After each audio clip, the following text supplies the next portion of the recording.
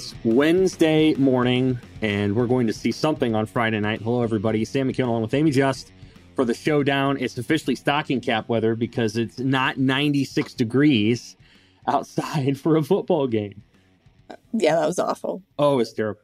I was on the field pregame, and the field temp was like 130, and I was sweating. And then Will Compton came up and gave me a very sweaty hug, and I'm like, oh, okay.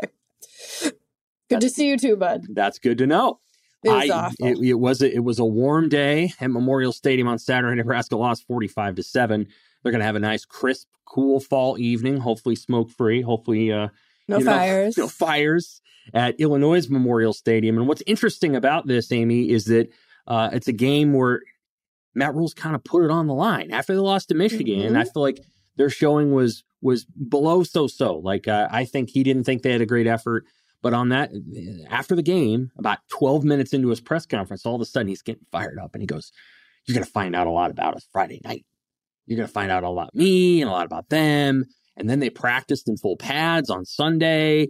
And then he came back Monday with a 5-minute speech. What's going on here? What are you sensing from the head coach and from the team going into this game? He is like an upset dad. You know, I'm not mad. I'm really disappointed. You know, that's the vibes that I get. You're better than this, son. Like, that's the vibes that I get. Hey, Husker fans. If you want to hear full episodes of The Showdown, subscribe to Husker Extra today.